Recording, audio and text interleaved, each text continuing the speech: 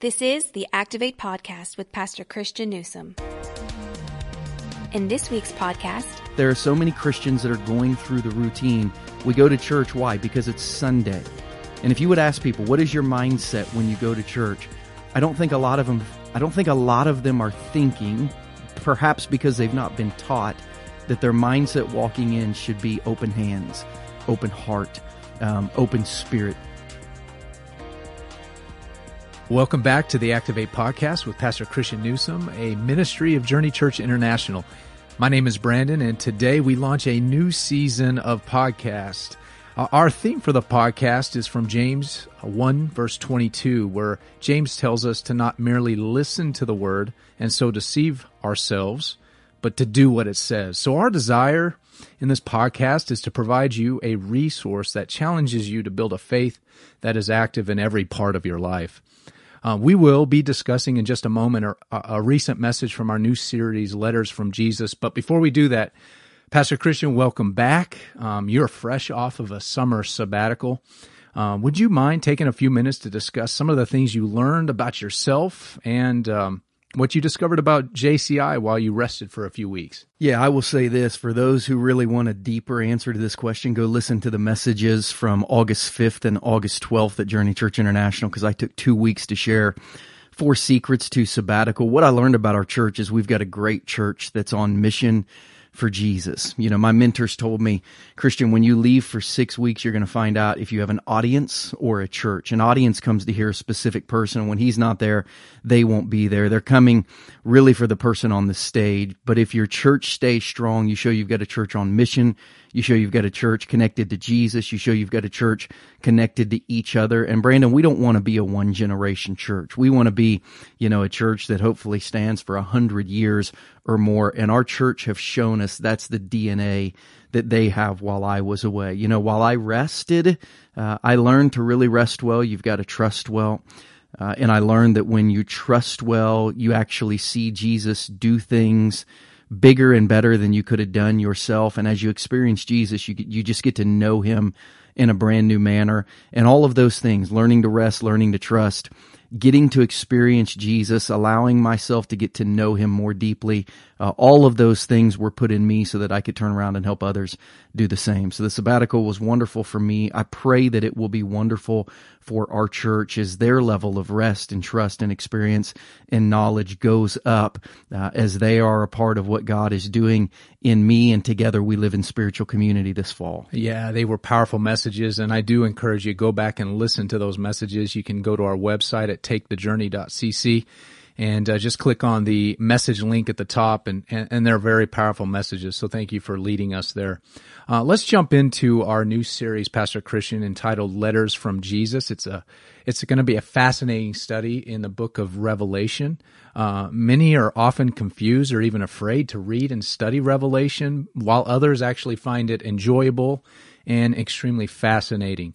Tell us why you've chosen to guide our church in a study through the letters in the book of Revelation.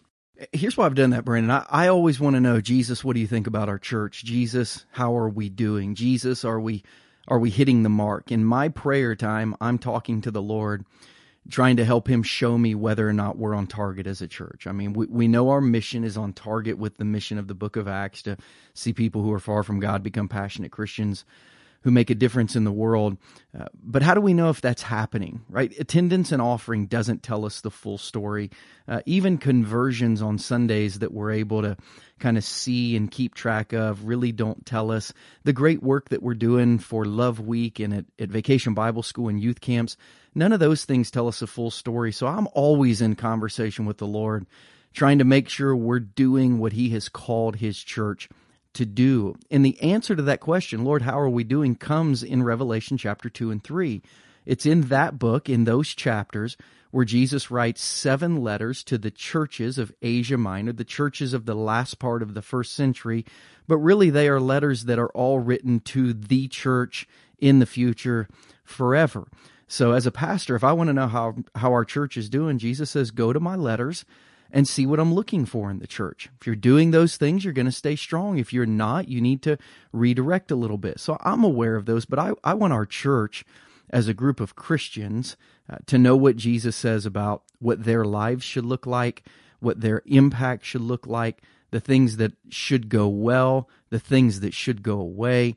And Revelation chapter 1 through 3 really helps us understand that, starting with John's experience, which we talked about this Sunday, as a political prisoner, exiled to an island, probably with a severely deformed body, but yet still pressing into Jesus. He's the perfect picture of somebody to show us what our Christianity should look like in the year 2018 and beyond. Pastor Christian, I really felt like this message was helping us prepare for what is about to take place over the next 7 weeks. In fact, a majority of your message was focused on this idea of receiving. Why is it important for us to have a spirit to receive, not only as we study the book of Revelation, but in our relationship with Jesus? So I'm from farm country in southern Ohio, right? Raised around farms, raised around friends who had a lot of farm animals, raised around redneck sayings like, you can lead a horse to water, but you can't make him drink. And the reality is, you can come to church every Sunday, but if you're not thirsty, you're not going to take anything in. So the reality of having a spirit to receive, we look at John on the island of Patmos, and the thing that allows Jesus to really download this apocalypsis, this revelation, unveiling of who he is, what his church looks like, the end of times. All of that happens because John has space on his hard drive, right? He has cleared out space. He is connected online. He is waiting for a download from Jesus. There are so many Christians that are going through the routine. We go to church. Why? Because it's Sunday. And if you would ask people, what is your mindset when you go to church? I don't think a lot of them are thinking, perhaps because they've not been taught, that their mindset walking in should be open hands, open heart, open spirits, that their mindset every Sunday should be, Lord, I want to receive, which is why I have just recently started. I thought, I'm not going to read the Bible in our church without pausing and making sure our people know that this is God's word to them, not my sermon, God's word to them. I want our people in a posture to receive, because a horse can stand beside a whole lot of water and get none of it if he's not thirsty. And a Christian can be in an environment with unbelievable worship, with rich, fulfilling teaching, and get none of it if they don't come thirsty, if they don't come ready to receive. John was able to hear from God because he was listening. John was able to receive from God because he was open. John was able on that Lord's Day to connect with Jesus because he was trying to live in the Spirit, connect to the Spirit. And when he did, Jesus just began to speak to him like I hope he's going to speak to the people in our church, not just through this series, but all through this fall and into the new year. So let's talk about John for just a moment. As you described his life, you almost wouldn't blame him for retreating and walking away from his faith. You mentioned his home was destroyed, his spiritual mother had died, his friends were dead, he was arrested and nearly killed, he was exiled and put in a prison camp, and all of that, and yet we see John's desire to be closer to Jesus. For John, following Jesus made life more complicated and difficult, actually not easier. Would you take a moment and speak to that individual right now who might be listening, who has that desire to retreat, like to receive is the furthest thing from their mind? Yeah, I'll try to do that. I mean, what you just said, when you hear someone say it, it's like, wow, it's awful. It's like a country song without the last verse. Everything has gone wrong. And he didn't mention his dog died. I don't know if he may have had a dog. Nothing is coming to go right. I think we think that, hey, when we open our life to receive, we receive good things. And if we're not receiving good things, either we are not open to receive or the person giving us things is not good. And when you look at John, we know his spirit was open to receive, but what he was receiving through our lens was not good, right? I mean, he had lost all of his friends. He had lost his spiritual mothers. His work was appearing maybe to be falling apart a little bit. His life had certainly fallen apart, and yet here he was with nothing left but Jesus. And Jesus says a spirit like that is one that I can trust to record my revelation for the rest of the world. There's a mom out there right now struggling in her marriage. Today we're recording this on the day that all the kids go back to school. and she's just hoping to make it through the day, wondering where Jesus is. Jesus will be right where you open up to him, and he'll give you right what you need for today to be close to him and to get to tomorrow. I think what we do is we try to chase down things that we want, and then we hope that's Jesus' will for us. Instead of just surrendering our will and saying, Jesus, today I receive whatever you have for me. I will trust that to be enough for me, for this day, for this time, for this season.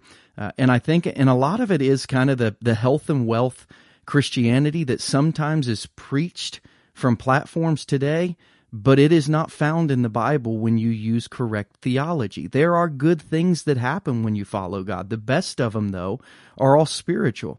Your sins are forgiven. You're given a counselor who's with you every moment of every day. Your eternity is secured. The gifts that have been implanted in you come to life. The Spirit of God inside you comes to life. All of those things happen. But if you say, Christianity is all fun and games, you can't tell that to Daniel. You can't tell that to Joseph. You can't tell that to Jeremiah. You can't tell that to all of John's friends, the other 11 disciples who were all martyred. That can't be totally true, but it's worth it, which means we've got to get to a deeper level of our faith, realizing that God's will is to make us holy, not happy. His goal is to make us more like Jesus, because when we become more like Jesus, we have everything that we need on the very, very good days of life and the very, very bad days of life. John was in a very, very bad day of life physically, but he was in a very good spot spiritually because he just trusted Jesus, and he knew the Jesus that he was trying to give us a better picture of through the book of Revelation. So as we wrap the podcast up, I have just a couple more questions for you, Pastor Christian. There's an old adage that says distance makes the heart grow fonder. Although that might be true in some ways, I think John would argue that he felt more loved by Jesus the closer he was to Jesus. Would you take a few minutes and talk about why our proximity to Jesus is so crucial to knowing that we are loved by Jesus? Yeah, so the thing we learn about John was the little kid, who was just always hanging around his older brother, right? I mean, we actually know his older brother was named James. He was one of Jesus' disciples. John was the kid in line who, when the person in front of him stopped, he always ran into him because he was just too close. John, every time you see Jesus in Scripture, there's John, right? Even in Jesus' private moments, in Gethsemane, there's John. At the Mount of Transfiguration, there's John. When Jairus' daughter is raised back to life, there's John. At the Last Supper, sitting right beside Jesus, there's John. At the cross, there's John, the only disciple. The first one to the tomb, there's John. He was always hot on the heels of Jesus. Jesus told all of his disciples, "Follow me." John, I think, took it more seriously than anyone else. Jesus said, "Follow me." John thought that meant he wanted to give him a piggyback, right? I mean, John was on him. But it is that proximity to the promise. It is trying to stay that close to Jesus that always keeps you within earshot of his vision, his revelation for our life. John was able to hear it. Psalm 91 gives us the proximity to the promise. How close should we stay to God? Close enough to be in his shadow. How tall is he? As a man, as a Jewish man, 2,000 years ago, Jesus was probably, we don't read he was short like Zacchaeus. We don't read he was tall like Saul, which means he was probably very average. He was probably between 5'8" and 5'10" or 11. So how close do you need to stay to Jesus? Well, within about 6 feet, unless, it's a really high sun, and then maybe 11 or 12, but close, right? I mean, you got to be close to be in somebody's shadow. And Scripture says if you will rest in the shadow, that you'll dwell in the presence of the Almighty.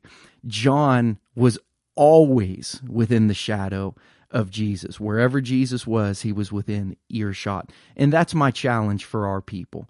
Have a plan to figure out how to stay within earshot of Jesus every day of your life. And that was my final question. What spiritual growth challenge would you have for myself and the listeners of this podcast today as we approach the fall and as we study the 7 letters to the churches of Revelation? Yeah, here's what I would ask everyone. How do you hear from God?